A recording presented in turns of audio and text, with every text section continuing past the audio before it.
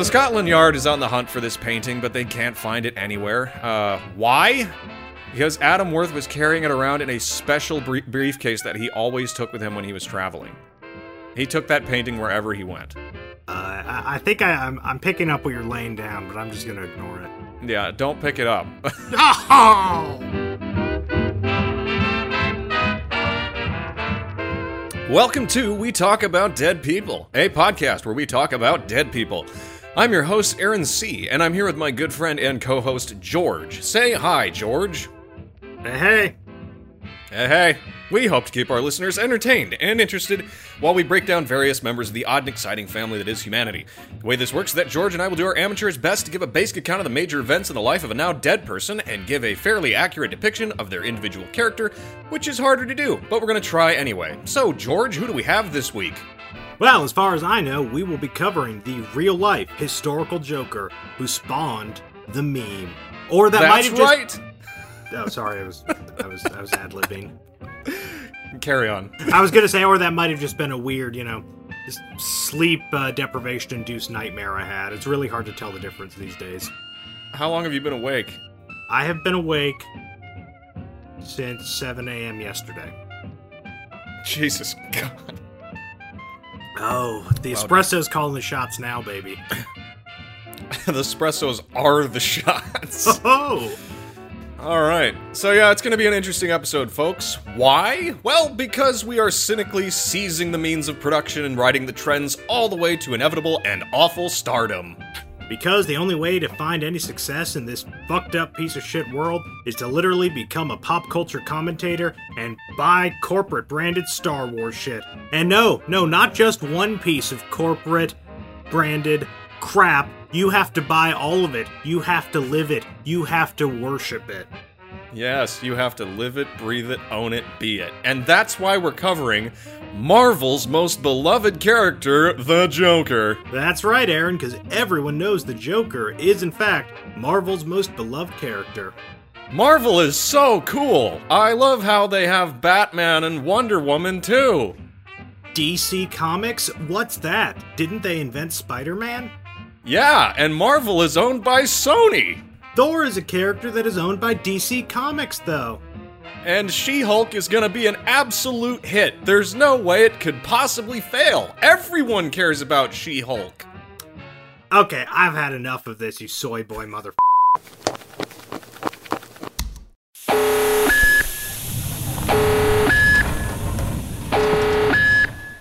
In a clown world, ruled by absolute clowns, one smaller clown stood up and said, "The coming Joker movie is a threat to the safety of our nation and will inevitably start some kind of revolution that will destroy everything.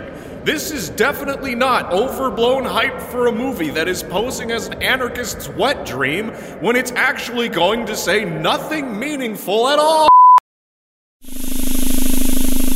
So, George, if you had to become the Joker, what kind of Joker would you be, and who would you bring on as your Harley Quinn?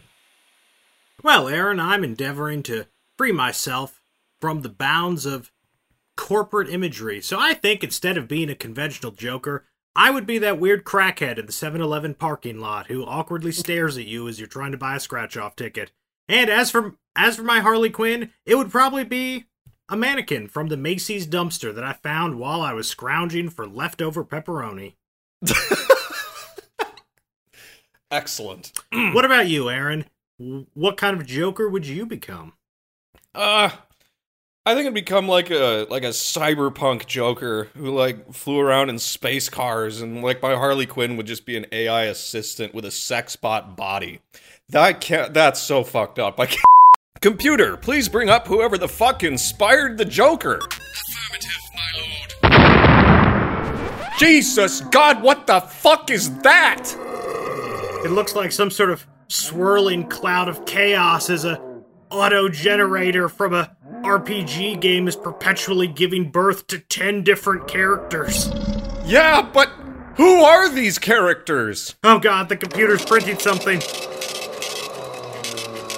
No, it looks like it's just a list of names, so that's a letdown. This is crap. It's probably trash. I should throw it out. No, wait. Hold up. Do you suppose it's a list of names of people who inspired the Joker? As if. I don't know, that seems to make the most sense. I think you're just being unrealistic. This piece of shit computer couldn't possibly generate a list of names based on some tiny little criteria just like that. I mean, what year do you think it is? 2019? 2019? Dude, it's 1987. Oh, wait, are you telling me we've gone back in time?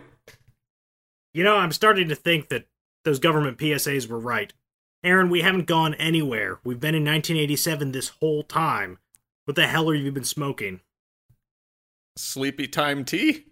Well, there's your problem. Here, take one of these cigarettes like a real man. All right, so let's talk about let's talk a little bit about the Joker. But before we start off, George, I would like to ask you, how much do you know about the Joker? Next to nothing, because I was never into the whole comic book thing. I was more into, staring at rocks and stuff. I have a little bit more experience than staring at rocks. I played all the Arkham Asylum games. Well, not all of them, the first two. And, of course, I saw the Christopher Nolan movie with the Joker in it. And Batman used to be my favorite character, so I was exposed to the Mark Hamill Joker back in the day. I honestly don't care that much about the character that much. I think it's a cool character, but I certainly don't think never mind, doesn't matter. So the tricky part, though, of covering any character inspired by anyone in real life is that they are often inspired by multiple sources, so we'll be focusing on mostly just on one today. But first, let us season this history hot pocket with a little bit of context. So wait. I have an important question first. Which Joker was it that didn't shave his mustache off and they just fucking painted over it? Because that's the only one I'm inspired by. You're thinking of Man of Steel. With whoever the fuck that guy is.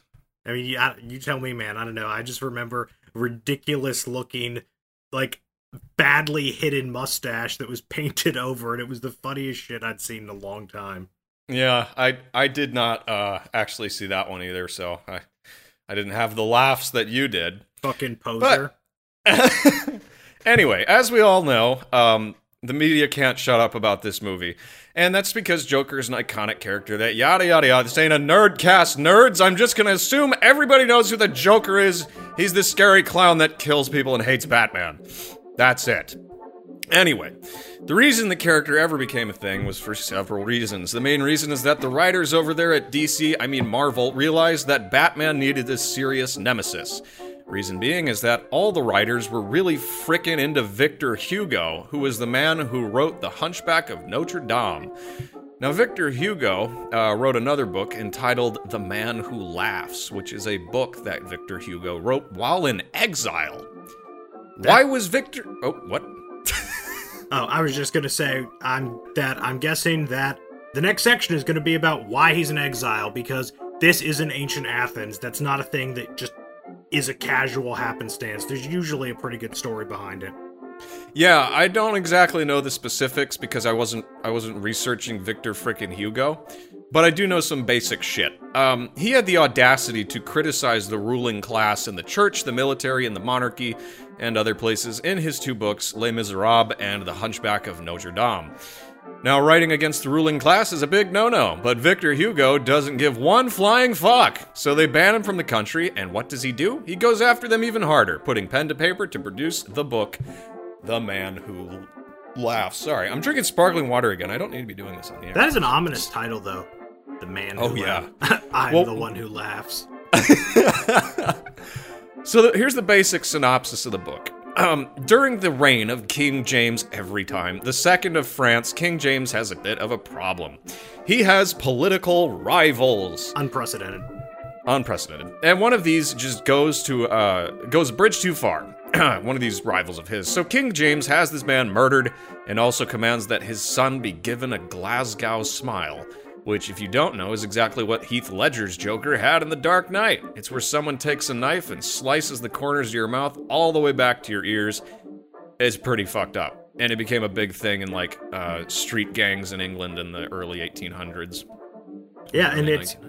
Many people think of Scotland as a really idyllic place. In reality, it has had some of the worst gang violence in the British Isles. Like, look up the Glasgow ice cream wars.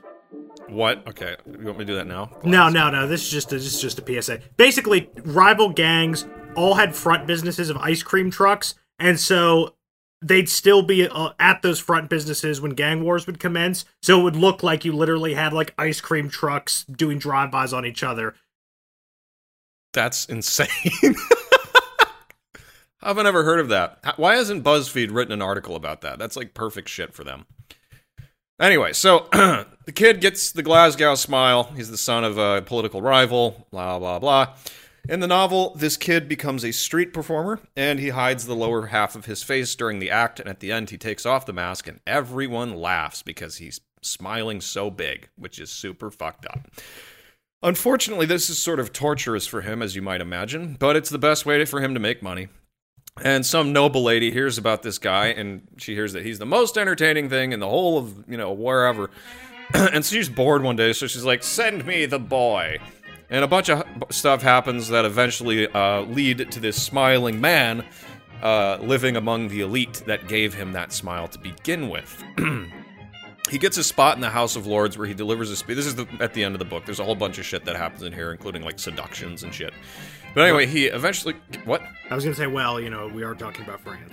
This is true, yes. So yes, he gets a spot in the House of Lords near the end, and he delivers a speech about the inequality of the day, and he's like, you gave me this smile because you guys are dogs who are constantly fighting, and people like me constantly get shat on, and, and he, just gives this impassioned speech, but nobody takes him seriously because he looks like he's smiling the whole time, that he's telling the truth about these problems between the classes.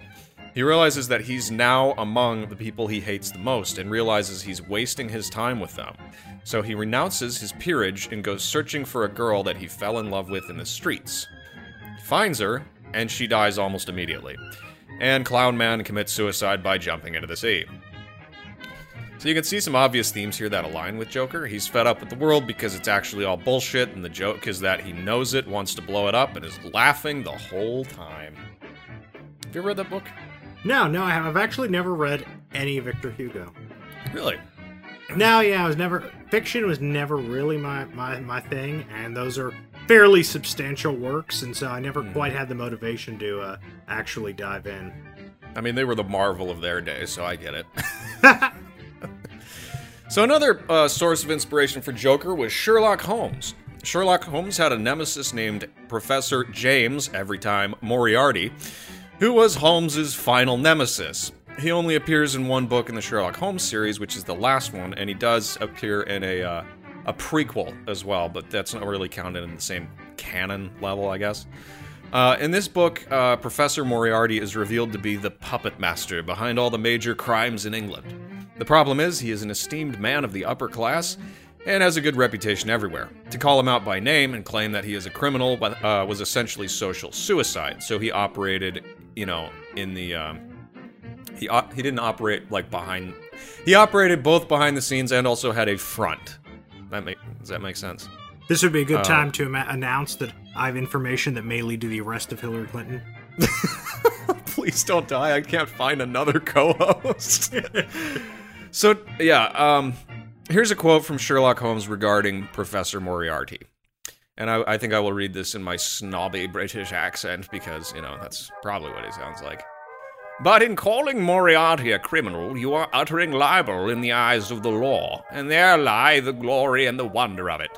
The greatest schemer of all time, the organizer of every devilry, the controlling brain of the underworld, a brain which might have made or marred the destiny of nations, that's the man!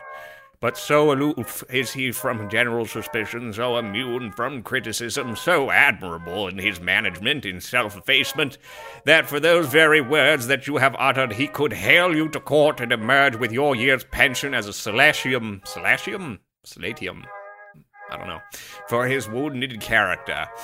Is he not the celebrated author of The Dynamics of an Asteroid, a book which ascends to such rarefied heights of pure mathematics that is said that there was no man in the scientific press capable of criticizing it? Is this man to traduce? foul-mouthed doctor and slandered professor. Such would be your respective roles. That's genius, Watson. I see. So it's not, yeah. So it's not exactly like the Joker, because the Joker is not an esteemed man. But Joker always gets to esteemed men and uses them for his own purposes. Or at least according to what I've seen in the... There's probably some comic book nerd asshole out there going, "That's not at all correct!" I'm working from the popular conception of the Joker, not from the nerd conception. So the Joker is, in fact, the face of his actions, which is an even better disguise than playing the part oneself. But he's also, like, his face is literally made up, so that he's adopting this sort of fool archetype.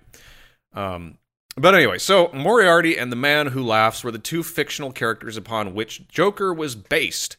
But there's one more piece to this puzzle that we haven't talked about yet, and that's the real Joker himself.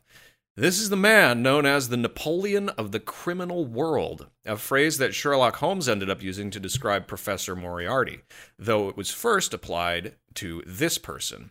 And of course, when we think of Napoleon, we think of a conqueror. And what else do we think of? Cheese. No. We think of height. And so this guy was actually very short. And the real-life criminal mastermind inspiration for the Joker was named Adam Worth. You can never trust people named Adam. Yeah. Adam Worth. Now, his original name was Wirtz.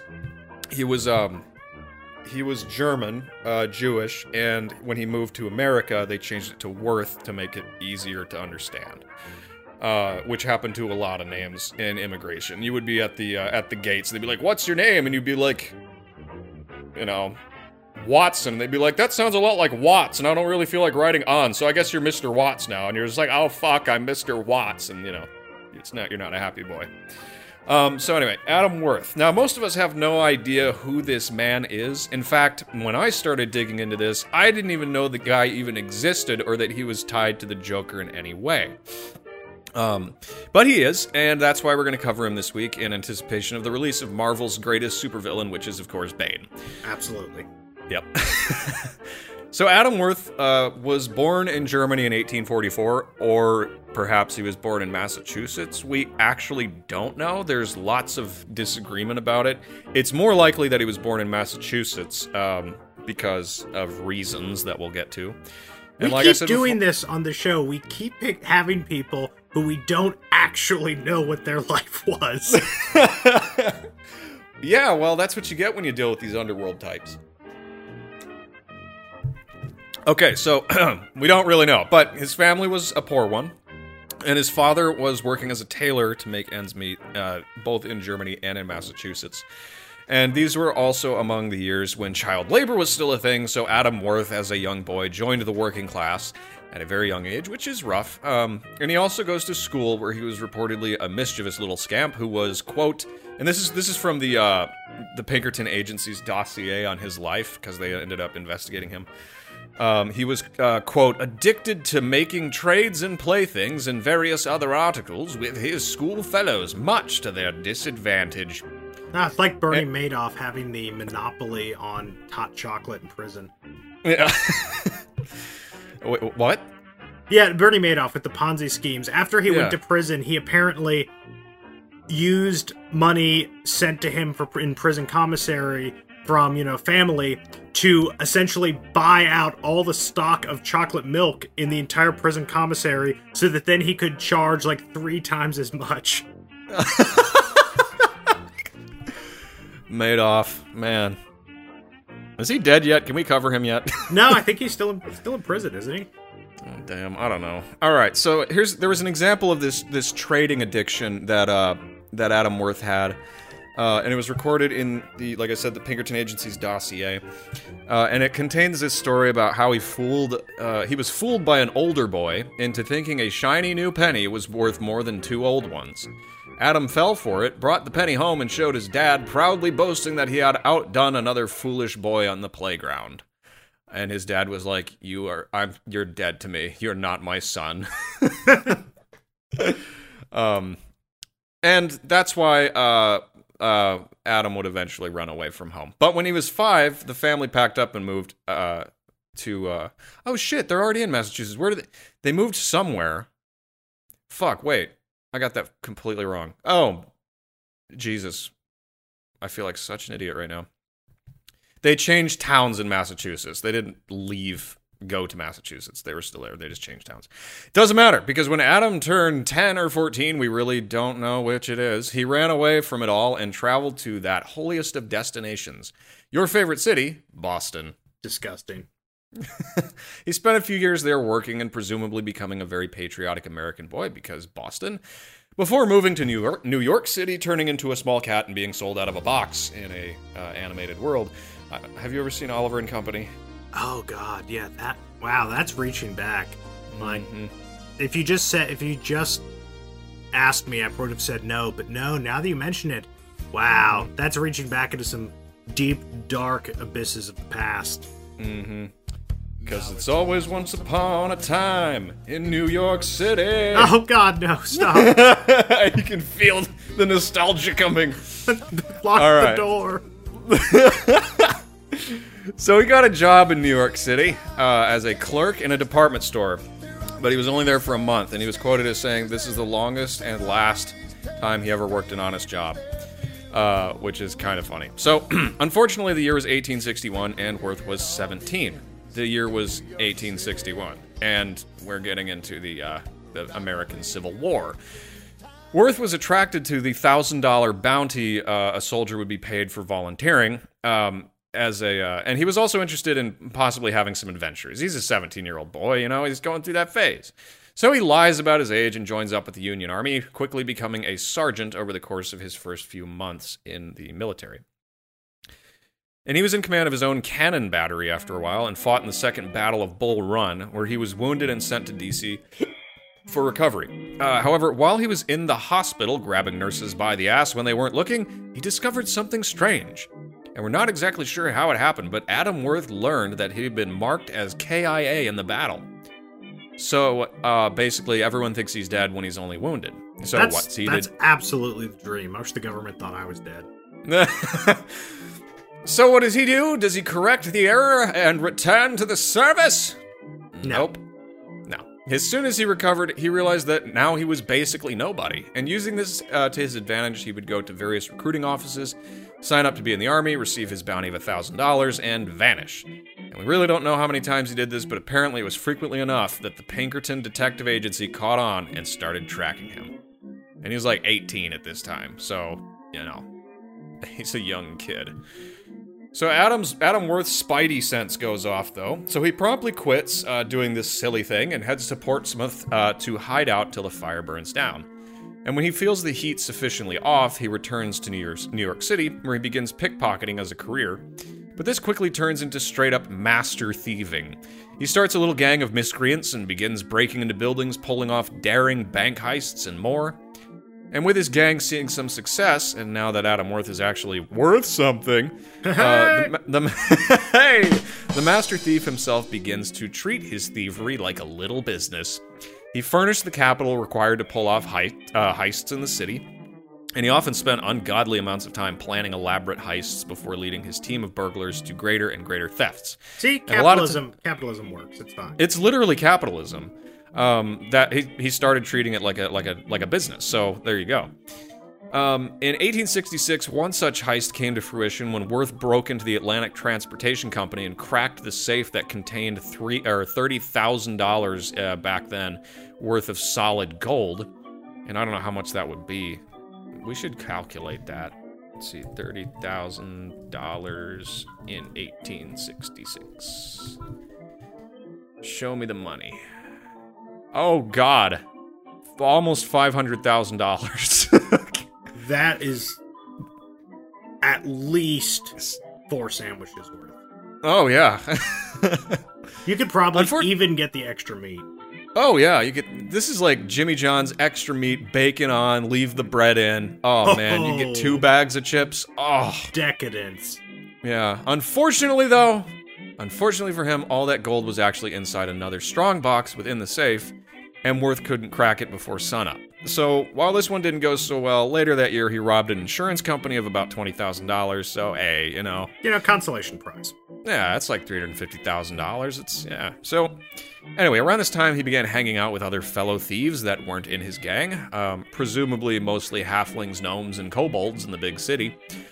But everyone was a bit starved for work in New York City because the thieving scene was so big. Still is.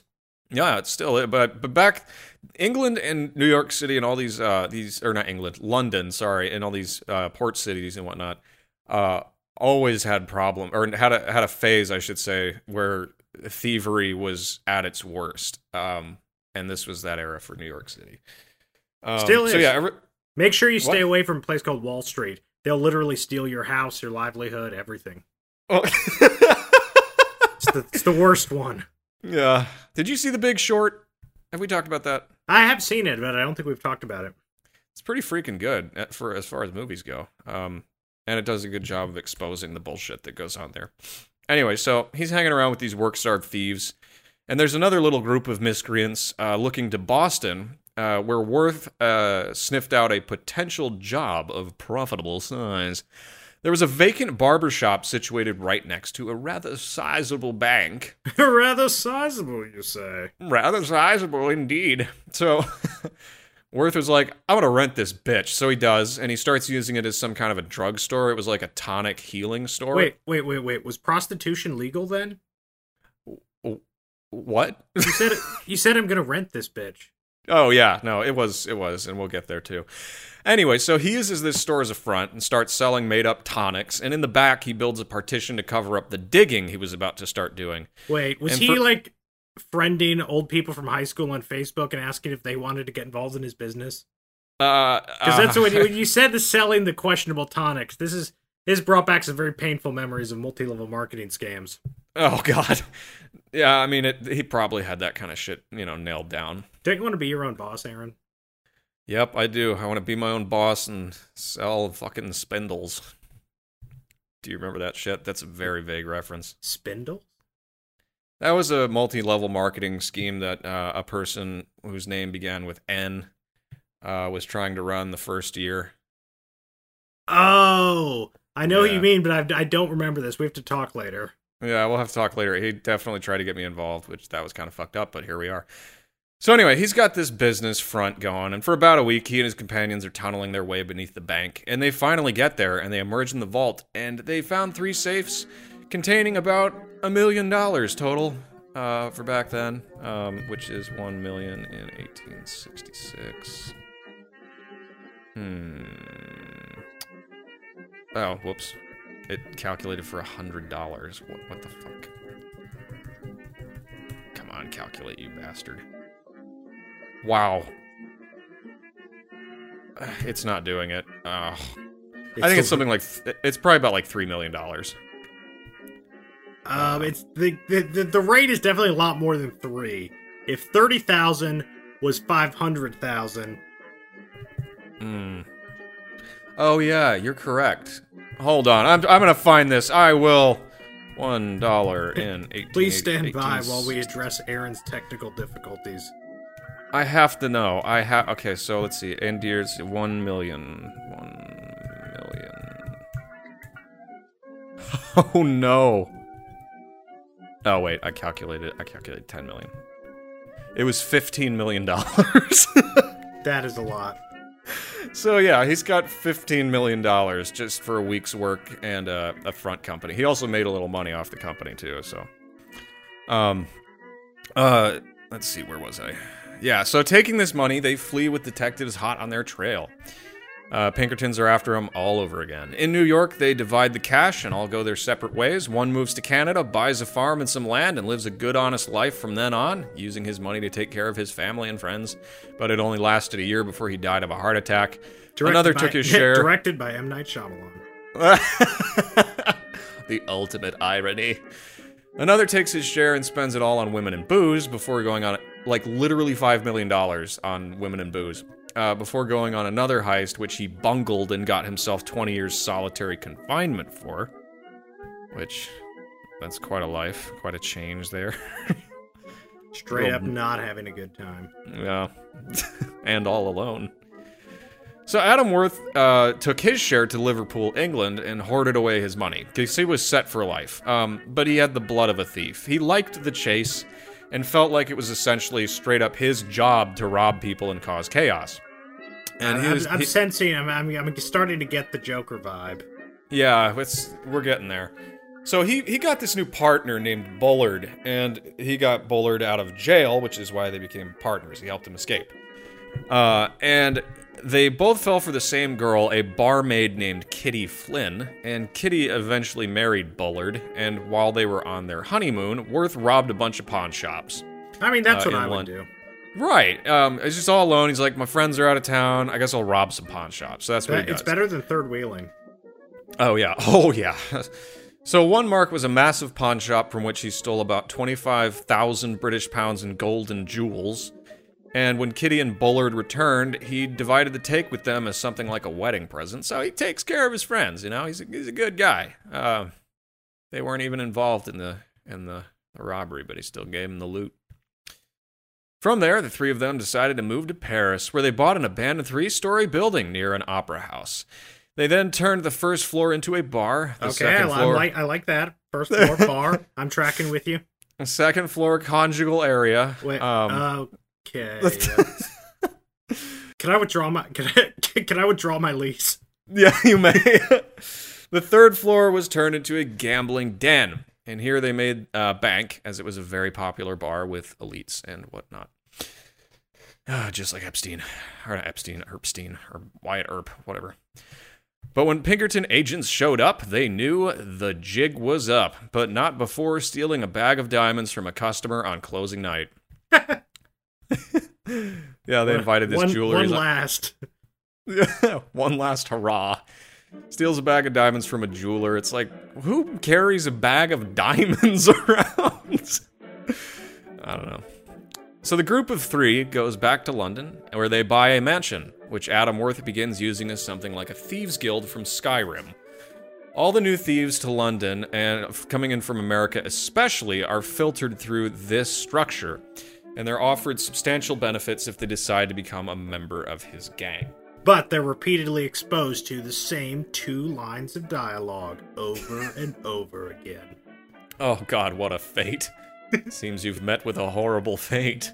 From here on, nearly every single large heist from the 1870s into the 80s and beyond could be traced back to Adam Worth. It got so bad that instead of just cracking safes and locks, Worth would just hire people to work the security jobs and replace all the locks with garbage-tier devices, or with locks that Worth had the keys to. So basically what you're saying is he's ascended from the petty crook status to the government status of crook. Yeah, he's got this is the like black underground network kind of stuff, you know. Also, like, is he just doing this in England, or is he going around to other places during this period? Over Europe. All over Europe. Okay. Yeah, all over Europe. The old Grand and Tour. we're actually about to go across the pond again. So in 1873, Worth went to Kingston, Jamaica, where he discovered that there was about $10,000 in a safe near the docks. So that, and I don't even know why he was in Jamaica to begin with, but he was there, and he's like, somebody's like, oh, there's like $10,000 in that safe. He's like, oh shit. So that night, he and his crew... This is literally a side quest. Yeah, this is a side quest. So that night, he and his crew broke into the storehouse and started cracking the safe. And at a certain point, they were approached by 2 bloodhounds that were supposed to be guarding the place, but they were super nice to the dogs, so the dogs didn't attack. But yeah, so they're cracking this safe. The dogs aren't barking, but somebody makes too much noise, and there's a Jamaican man nearby, and he looks over and sees them, and he shouts, "Thief!" And they get away, but the man who caught them got blamed for it and was beaten the next morning. No good deed goes unpunished. Left him holding the bag with nothing in it except for fists. So anyway, back in Europe... Do you know how to use expressions? No. Okay, so back in Europe, Worth's brother John had tracked Adam down, and he had a plan. Together, they would introduce an international forgery scheme that would swindle banks around the world out of absolute millions. And of course, Adam liked this idea, so he funded John's little scheme, But John almost immediately fucked it up by using a badly forged document that was immediately caught by some banker. I wrote Baker in the script. Now, Adam Worth was the only real adversary. I guess you could say they were gonna get that bread. That was painful. Man. I'd like to apologize to our listeners. Now, Adam Worth had only one real adversary in all this, at least locally, besides the Pinkertons, and that was Inspector John Shore. John Shore was the kind of guy who connects photos and shit with red yarn on a bulletin board. He might have been the only one who was seeing the pattern here with all the heists and crimes, all somehow leading back to Adam Worth, but no one believed him because it sounded like a conspiracy theory. And yeah, he's on such a level with all of it, he sounds like a crazy person. I mean, it can't all be connected, can it? I'm feeling a little bit attacked right here. Yeah, but he was detecting some kind of conspiracy where it wasn't really a conspiracy. It was just, one guy controlling everything. But anyway, so John Worth got himself arrested with the forged document and went to trial, which gives Inspector Shore his first and possibly only shot at taking down the Worth crime syndicate. Unfortunately, it didn't pan out. Adam Worth hired the best legal team in England and got his brother acquitted. And Inspector Shore went back on the hunt, went back to his bulletin board, and the one upshot of this is he did get a police officer stationed near Worth's house 24/7 to report who went in and who came out.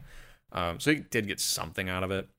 And in 1876, Worth went to an art auction and saw a painting of Georgiana Cavendish, the Duchess of Cavendish. Aristocrat names aren't real. No, they're fake. Cavendish. Put that in your pipe and smoke it. And of course, he sees this painting and he's just mesmerized. He's like, holy fuck. This is the most beautiful woman I've ever seen in my life. So he immediately decides he has to have it. And it's selling for about $10,000, which is pocket change for him. But of course, why would he buy it when he could steal it? Hey, he's a little thief, He's got to steal it. It's the only way he enjoys getting things. So he hires two of his associates to join him in breaking into the art gallery and stealing the painting. Of course, they pull it off with nary a hitch. No Jamaicans patrolling, that's the problem. And Adam Worth does unspeakable things with the painting that we will not mention at the very night of the heist when he got home, probably. Now, Adam Worth had promised his two associates that he would quickly sell his painting and get their cut of their money, but he actually just decides to keep this painting for a long, long time. And they're getting impatient. They're like, what gives? It's just a picture of a Cavendish person. I don't... and one of these men, Junka, tries to trick Adam Worth into talking about the heist in front of an undercover policeman, but no one out-thieves Adam Worth. He's got that spidey sense, remember? So he figures out what's going on pretty quick, and he literally flips the table over on top of Junka and never speaks with him again. So the other man who Worth had taken on in his sneaky quest for monkey spanking material was named Elliot, and he went to the United States, tried a robbery, and was caught. Under interrogation by Pinkerton agents, Elliot revealed that Adam Worth was indeed the puppeteer master, and that the puppeteer mastermind, and that he also had the world's best wank material available to man. Scotland Yard. This is getting weird. No, it gets weirder. I'm not making this shit up. So Scotland Yard. Are things all right, Aaron? I'm fine. I don't think Adam Worth is. So Scotland Yard is on the hunt for this painting, but they can't find it anywhere. Why? Because Adam Worth was carrying it around in a special briefcase that he always took with him when he was traveling. He took that painting wherever he went. I think I'm picking up what you're laying down, but I'm just gonna ignore it. Yeah, don't pick it up. Oh! His wife literally later on, I think his wife did is. Wait, he had a wife? Yes, later on. Okay. And we'll get to that, but this is all very strange. Anyway, speaking of traveling, Adam Worth was on his way to South Africa where he planned to exploit diamond mines for profit. It didn't work out so well, so he was very stressed. In order to relieve some of this stress, there's your coffee maker. You can hear the espresso making. I like this. This is like basically a regular guest on the show is the automatic shut-off feature of my espresso machine. Yeah. So anyway, he was going to South Africa to exploit diamond mines, and it didn't work out well. He was stressed. To alleviate stress, he robbed a stagecoach that was transporting diamonds. Transporting diamonds. Better than Xanax. Yeah. But it didn't actually work. He and his accomplice were fought off by the guards. Nobody was killed, but there was an ensuing gun battle. But it did help him relieve some stress, so he could think about his new scheme. The next one involved him posing as a feather merchant, which... wait. Wow. What is a feather merchant for? They sell feathers to birds. Wait, is it like maybe for pillows and stuff? Because pillows are made out of feathers. Because I can't really think of another commercial purpose for selling feathers. Hobby Lobby. Halloween costumes. Yep. So yeah, he's a feather merchant now, and he becomes best buds with the local postmaster, who is in charge of the not transporting the diamonds. That's incorrect. He was in charge of essentially the most secure place in town, and he had all the keys there in the office. But he also manages the shipping of the of the diamonds to other countries. Sorry, I'm getting a little tired, so I'm getting a little slow here. But he holds the key to these storerooms, and Adam Worth befriended him, and eventually, when Mr. Postmaster wasn't looking, made a wax impression, and then made a copy of the key. And just before the next shipment was going to leave from all the mines, Adam Worth headed to the harbor and cut the ship loose. This meant that the diamonds being transported to the harbor had to be delayed and stored where? At the post office, in that very secure little room. That night, Adam Worth broke in and stole $500,000 worth of diamonds. Should we convert that too? I mean, technically he didn't break in. He did have a key.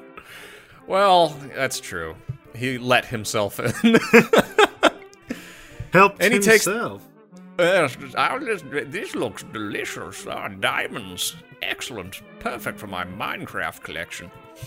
So he takes these diamonds to London, where he pulls a pro gamer move, and he opens up a jewelry store and sells all that loot that he got for free at cut price rates. Cut rate prices. God, I can't talk. I'm so tired. Yeah. So this pull guy yourself is like together, the Aaron. master. I've literally been awake for days. I know, but you take Adderall, so I don't have it. So could you pass one? I could. Depends. Do you have cool guy syndrome? Anyway, so he gets married around this time, presumably proposing with the biggest diamond he found. And he has a couple of kids in the 1880s. And then I wrote 1982 again. No, it was 1882. In 1882, Adam Worth went to Belgium in order to rob a money transport because $500,000 worth of diamonds and all the profits thereof are not enough for him. He goes there, he goes to Belgium, and he's going to rob this transport, and we're not exactly sure how this went down. The Pinkertons have a kind of detailed report, but it's still all very confusing. But here's basically what happened. Worth and a couple of fresh accomplices had a copy of a key that opened a locked stagecoach that was carrying banking information and presumably a good amount of cash. So they informed the driver that they have a package. They're like, hey, yo, Mr. Stagecoach Man, we have a package that needs delivering, but it's so big you'll have to come help carry it to the coach. So the driver, not having any idea who these men are, he's like, okay, like you're paying me, fine. So he goes and abandons the coach, which is locked. But that's when Worth appears from the shadows, unlocks the door, and gets the goods. But the lookout, Johnny Curtin, fails to warn Worth that the driver is returning. He had one job, and he fucked it up. And there might have been a reason. Every time with fucking Johnny Curtin. The fucking Johnny Curtin. There'll be curtains for you if you fail me again. Oh my god. Yeah, but like I was saying, there actually may be a reason he failed. So the driver shows back up and is like, dude, what the fuck? And Worth is like, dude, what the fuck? Where's Johnny? And the driver says, who the fuck is Johnny? Who the fuck are you? What is going on here? Some kind of boogaloo? So he raises the alarm and Worth gets arrested. And Worth was later tried and convicted and was sentenced to 7 years in prison. While there, some guy just shows up and says, look, dude, we know you took that painting and you're jacking off to it all the time, but we'll give you $3,000 if you just hand it over. Worth, of course, remains mum on the subject because when you have spank material that hot, you don't give that shit up. Unfortunately for Worth, him being in prison is not exactly the best time. While behind bars, one of his former acquaintances named Shineburn who hated Worth, started hiring people in the prison to abuse him. How bad was it? Use your imagination. While in prison, Worth also received word that his wife had been raped in his absence by the man he'd done his last robbery with. The man who didn't warn Worth he was about to get caught. The man who didn't go to jail because he basically left Worth on the job. And this sexual assault, this rape, drives Worth's wife insane, and she's committed to the asylum. This just went from being, like, fun to not being fun really fast. Well, a bill was delivered. Let's just put it like that. There's no honor among thieves. You go to prison, they'll rape your wife. You know, that's what you get when you go in these circles, I guess. So Worth's children were also rehomed with his brother, which of course was in America, halfway around the world. And Worth's just going through this daily abuse, getting word of all this shit that's going on in his life. He leaves prison in poor health, and his finances have gone to shit because in his absence, what's going to happen? He had a ton of money, but before, but now he was almost broke. He'd also been spending tons of money. He had 2 yachts and several properties and all that shit, and now, like I said, he's basically broke. And it seems like he might be turning a new leaf in a sense. He tells his friends and confidants that his real goal now is to make sure his children don't follow him on his path. Because he's realized that this life of crime, basically fucked everything. So what's he do? He obviously robs a diamond store to get the funds to go to America. And then he visits his insane wife at the asylum, and he has to look at this shell of a person he once loved and say goodbye forever. Just leaves her there. Meanwhile, in 1899, William Pinkerton himself gets involved. At his Chicago office on a rainy day, Pinkerton tips back a glass of whiskey and, with his feet up on the desk, looks out. I want to be William Pinkerton. Okay, you can be William Pinkerton, totally. He looks out the window and says, "This city's gone to shit." He sets his glass down firmly. Suddenly, there's a knock at the door. "Come in," Pinkerton rumbles. The door opens and a courier steps in. "Telegram for you, Mr. Pinkerton." "Give it here," Pinkerton growls. The telegram reads, "Letter awaiting you at house. Stop. Send for it. Stop." Pinkerton calls home and asks his daughter if a letter has been delivered. She reports that a strange man showed up out of nowhere and gave her an envelope. Pinkerton sends someone to pick up the letter and bring it back to the office. It's from Adam Worth, and he's asking for help. If Pinkerton guarantees his safety, he'll reveal something of a confidential manner. The very next day, Pinkerton is on the phone with Adam Worth himself. Within 5 minutes of the phone call, Adam Worth is being ushered physically into the office. Adam offers to give up the painting to Scotland Yard, because it's all about the painting now, and it's really his only bargaining chip at this point. He wants to give it to either Scotland Yard or the Pinkerton Agency or both, so long as it's only done after he's dead. That's right! He wants all of this shit, all that spank material, until the day he dies. So wait, where's the painting been while he was in prison? I believe hidden away on his estate. I am not sure, though. Most people don't seem to know. Gotcha. So he doesn't actually last much longer after this, though, because he's reached the end of his road. He's getting, pretty old, and he's just gone through a horrible experience in prison where he's lost everything.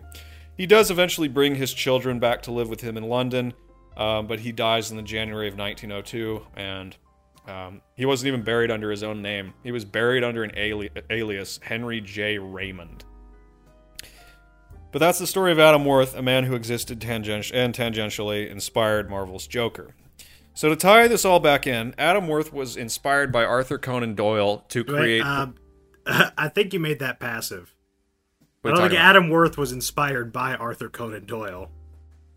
Oh, no. Oh, you're right. Okay. Adam Worth inspired... Oh, okay. Yeah, Adam Worth inspired Arthur Conan Doyle to create Professor Moriarty as a nemesis to Sherlock Holmes. And Professor Moriarty was part of the inspiration for the Joker, in the sense that he was a secret puppet master, of course. But the Smiling Man was the real, aesthetic part of it. He inspired the chaotic, ghoulish side of the Joker. And the marriage of these two archetypes, the thief and the fool, create a character that is the fool thief. And what might be the motivation of a fool thief? Well, I got it. I know this one. Okay, go. He wants to watch the world burn. Yes. Because a fool's currency is not money. A fool's currency is attention and maximal absurdity. A fool looks for the absurdities in everyday life and mocks them, bringing out absurd patterns that are just accepted as the way things are. The fool is a destroyer, but a largely overall helpful one. The court fool was the only one who could make fun of the king and get away with it. The thief, on the other hand, benefits from stolen capital and underground networks. However, these things are also their undoing. Money can only do so much, and an underground network always has traitors in the midst. No honor among thieves.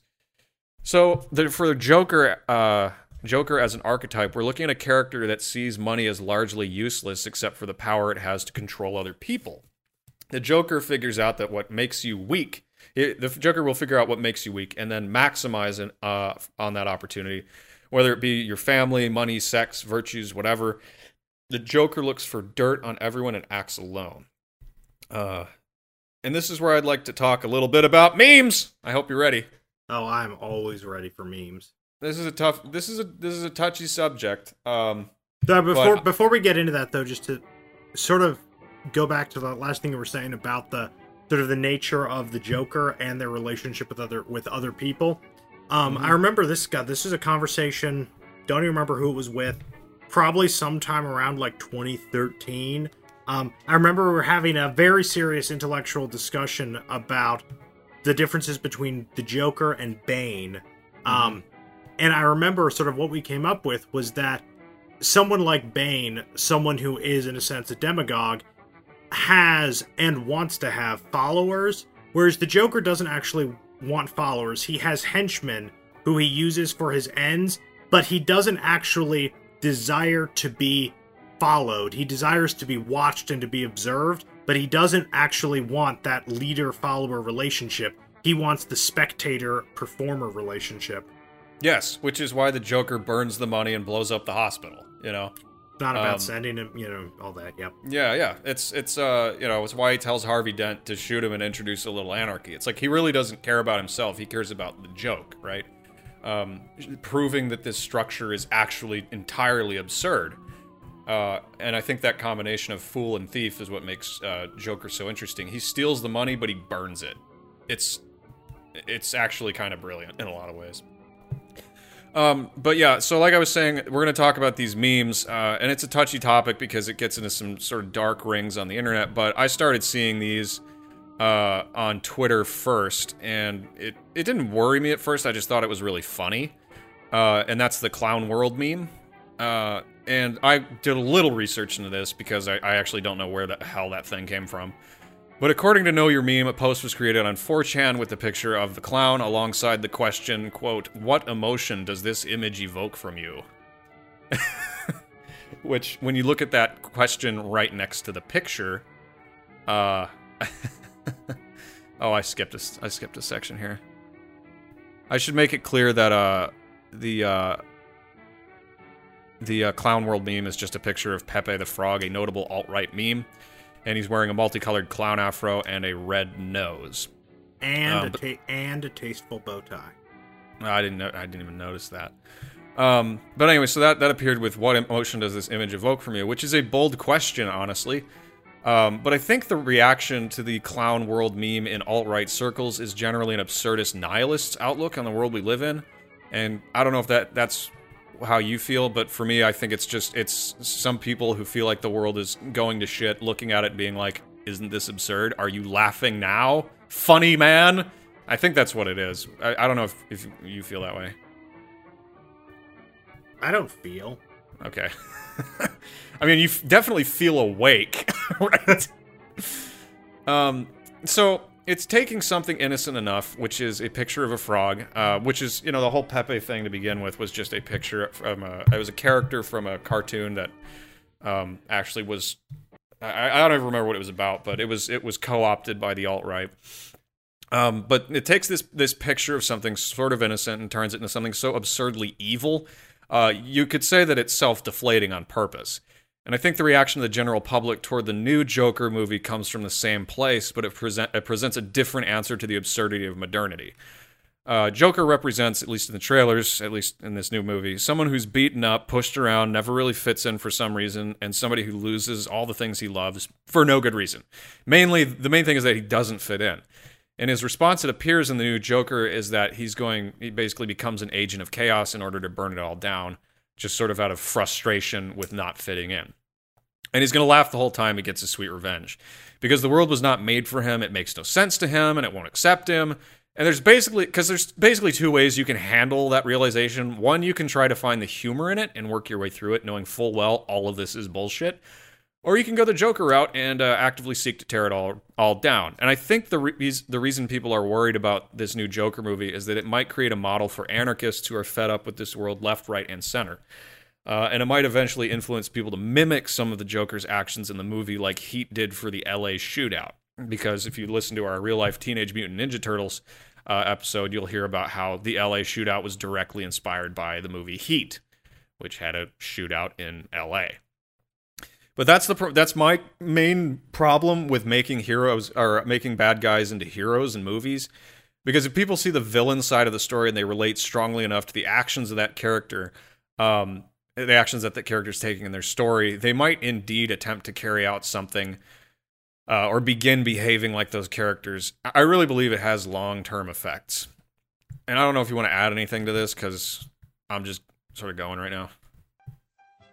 I mean, I was just sort of thinking about what you were saying about making bad guys the heroes in movies, and I was thinking about that recently, and I think sort of the reason that happens is because the tendency to avoid confronting moral issues and ambiguity and hard questions sort of led us to adopt a very one-dimensional sort of hero figure in so much of our media that is, well, quite frankly, very uninteresting because he's boring, one-dimensional, there's no real depth to the character, and so they started to look to the quote-unquote bad guys as real characters who actually have complex motivations, actually have real development and depth, because it sort of got established that the good guy was going to be good, and that was it.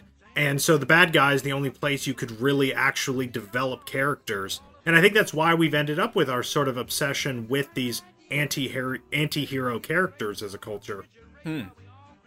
Interesting. Yeah, I think it's the end of a road. We've been working our way here. You know, I personally, I'm actually very excited to see Joker.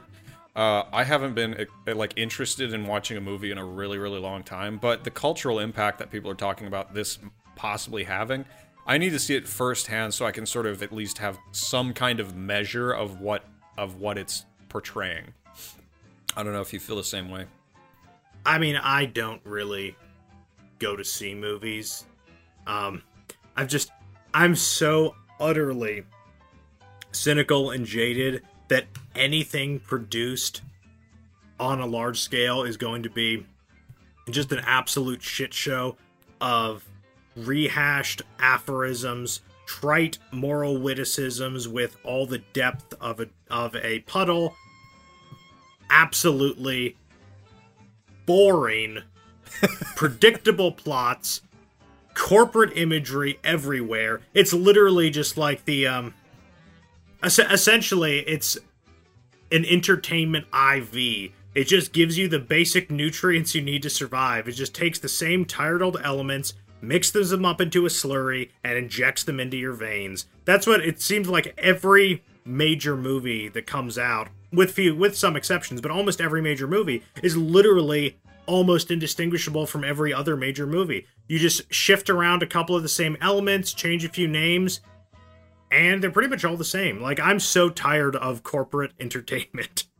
Well, yeah, I mean, personally, my biggest problem is that they these days they follow the structure of the hero's journey a lot of the time, but they never give it like the final win, you know, or the final total loss. They get you all amped up, and then they give you like a big nothing burger at the end, where it's like, actually, like they were all the bad guys. And it's like, you know, like, have some balls. Take a stand on something. Say, like, if the villain really is bad, figure out why. Because, my whole thing with the with basically, you realize that, you become jaded with the world, and you become upset about like corporate bullshit, and you're finally like, I've had enough. And you kind of have like two options these days. Well, I don't want to make false dichotomy here, but it seems like there's two major options that most people are springing for, which is anarchy. They don black and they go in the streets, and they break shit, and that happens left, right, and center. Or they adopt like this sort of witness sort of attitude, which is just, I'm gonna sit back and watch this and just hang on for the ride.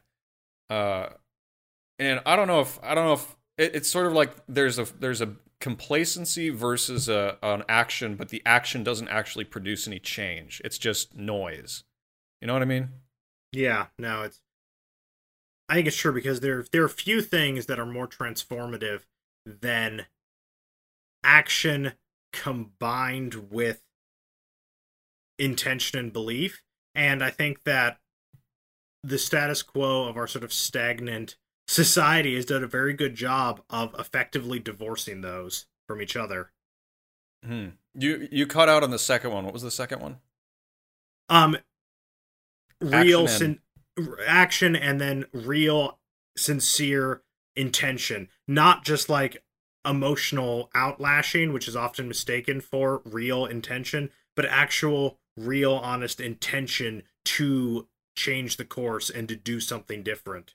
Yeah, I would say that's a good pairing. Because like it's easy to make a Molotov cocktail and burn down a building, and it's easy to sit at a desk and drink a cup of coffee and talk about how things should be different. But it's really hard to actually commit yourself to action that will change the course of society. Yeah, it's true. And a lot of people feel like going out and voting is the best they can do. And, I honestly, I don't know about that anymore. I'm just sort of like, maybe like develop yourself on an individual level and help those that you can immediately help within your vicinity.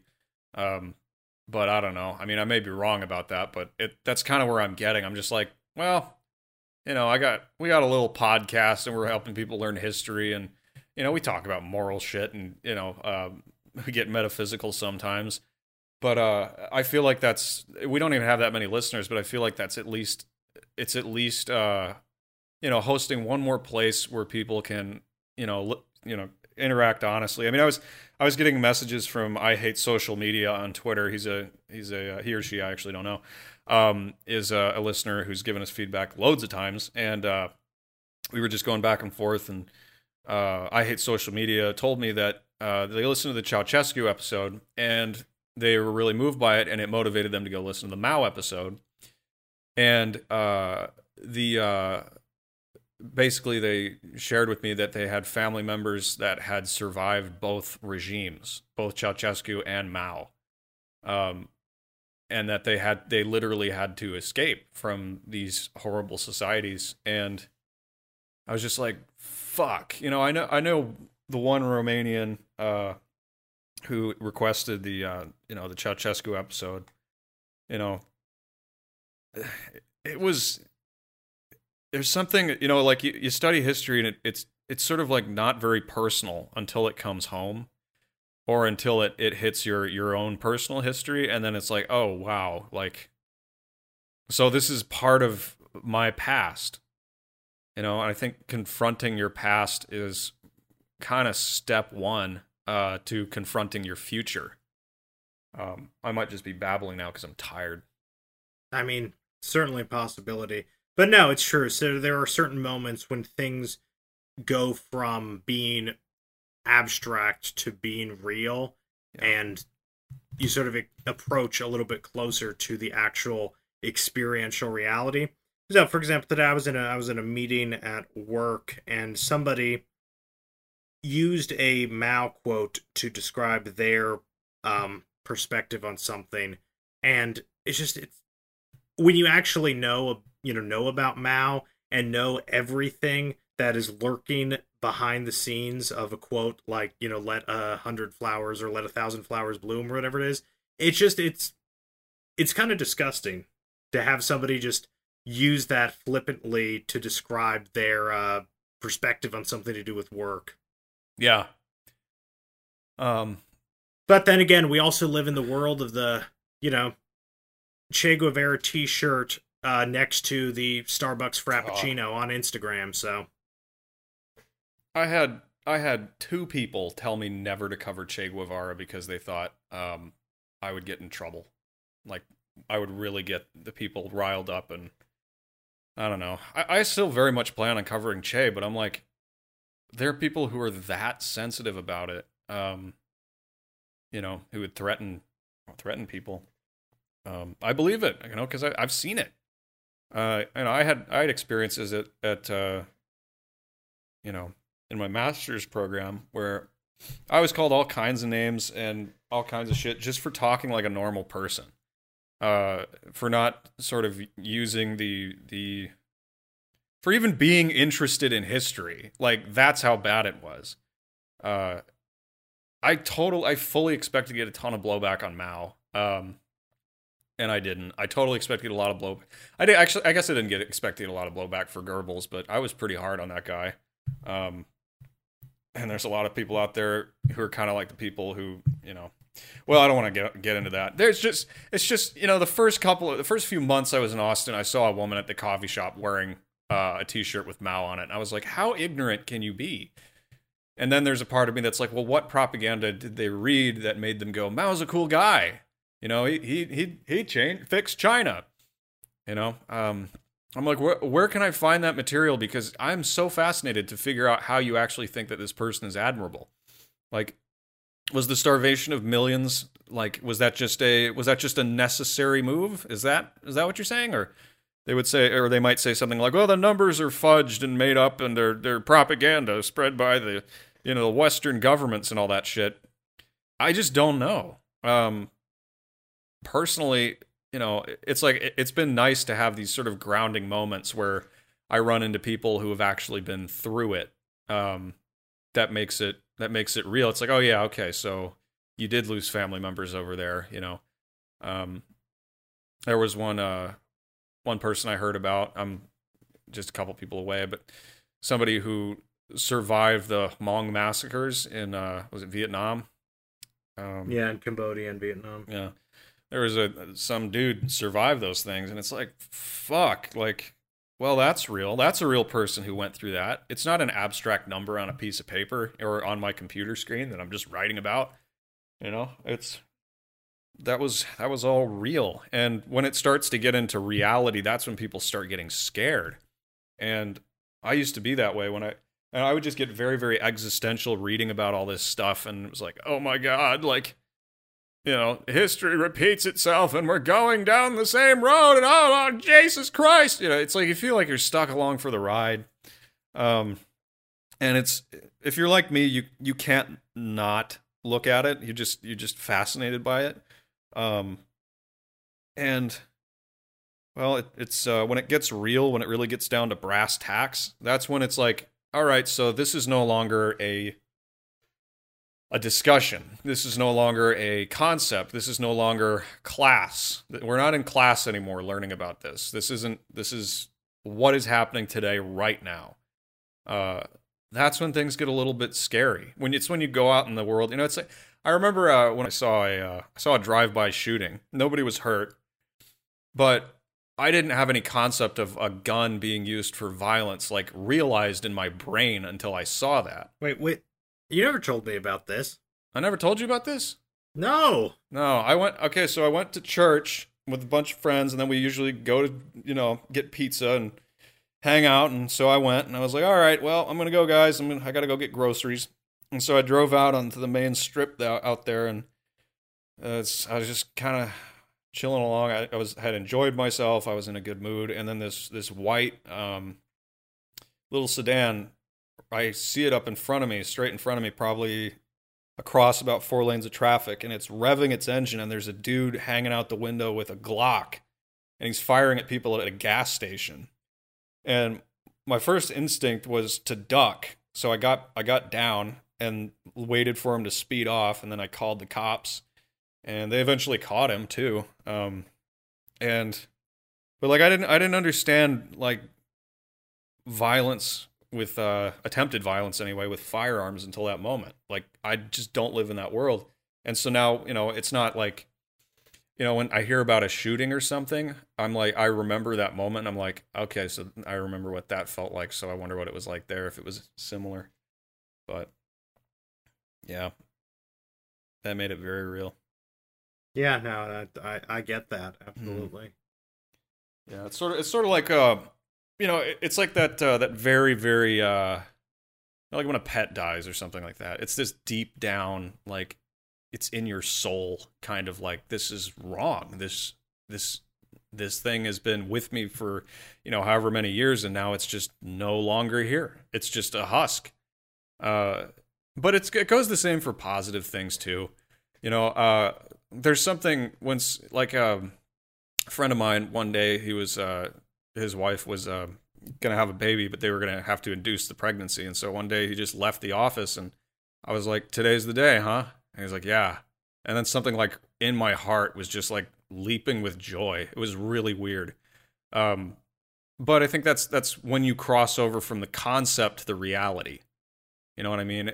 Because we have in our heads like these concepts of, what it's going to be like to take action or to fall in love or to, actually get married or something like that. And those things aren't real until you're there. And it's just like, that's the moment when like all the stars have aligned and it's actually happening.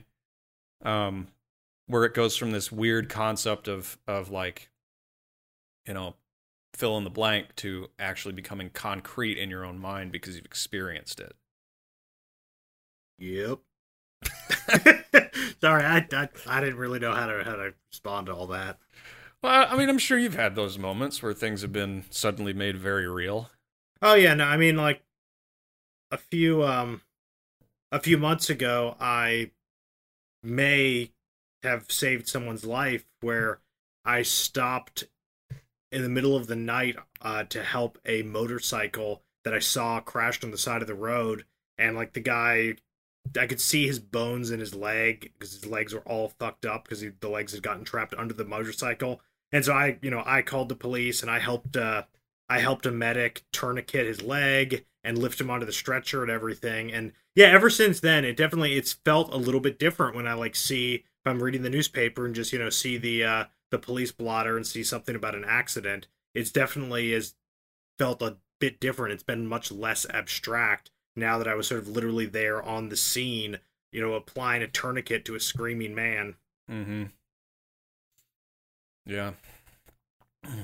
Shit. I'm trying to think of other times in my life where that kind of shit has happened. I guess the times I've been in car wrecks. I was never driving. Never been in a car wreck. Knocking on wood. But like that's when things get like really kind of visceral, It's when you realize something about, say, a friend that you didn't realize before. Something hidden away and, dark, say. Something happened to them, something real that was sort of traumatizing in a way. Where, that shit's like, they'll tell you, such and such happened. I was like punched at school or something like that. And you're like, oh, you were punched at school. But all that goes back to a real physical punch. And I've been thinking about this a lot lately, the difference between abstract and concrete. And, these days, almost everything's digital. It's not really real. It's not really concrete. It's like I say I own, so many Steam games, but I actually own licenses to download those Steam games, which can be revoked at any time for almost any reason. I don't actually own them. I essentially have rented them for an indefinite period of time. So here's an interesting thing. My brother started feeling like this recently, and he was ecstatic because he was given a turntable and something like, a lot of records that went with it. And he's just been sending me videos of every record he's been playing because it just excites him. We had a discussion about this. We talked about the digitization age. in several of my classes, and I talked about it. I gave some lectures on it while I was getting my master's, and essentially, like, digitization and digital stuff is all ones and zeros, so it's approximations of something that you're hearing. So an MP3 is technically not a recording of actual sound. It's a digital approximation of actual sound. And there was this big movement when MP3s and CDs started, becoming a thing, where people were like holding on to their records, and they're like, I won't ever go to digital because it's not the real thing. Even though a record scratches, at least it's a real pin going around a real record and putting out sound from that. And it's grainy, but technically it's closer to the real thing than a very clear MP3. It's organic in a way, as opposed to being conceptual. And there was this phase in the development of digital music technology, where some guy claimed he had a system by which he could make lossless audio, which is to say it was record quality, but you never had to worry about it degrading with use. But I know there's always pushback against that kind of thing, and you're starting to see more neo-Luddites these days. People who are just trying to get back to what's real, what's not just in your head. Pulling out of the matrix a little bit. I get it. But my sympathy tends to go toward that kind of thing, as opposed to the further digitization, even though it's basically inevitable. And I don't want to sound like a neo-Luddite, because I'm kind of not, but I also think that there's value in preserving, like, the organic way of doing things. You know what I mean? Mm-hmm. Yeah. I don't know if you have any more thoughts on this, or I can just wrap this up, because me, I can just go forever. Yeah, no. I mean, I'm good with wrapping up. Okay. Cool. Well, lengthy discussion, but I think it was good. So, shall we head to the surface? I think we should. It sounds like you need to get to bed. Yeah.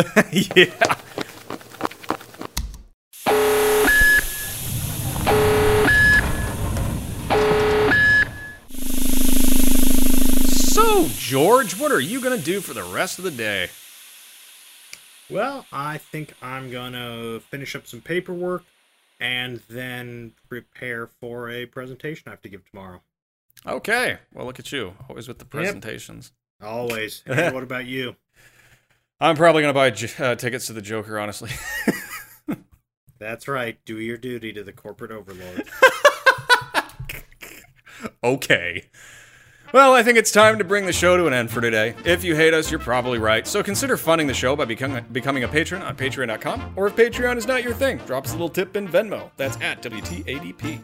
And as always, the feedback on Facebook, Twitter, always appreciated.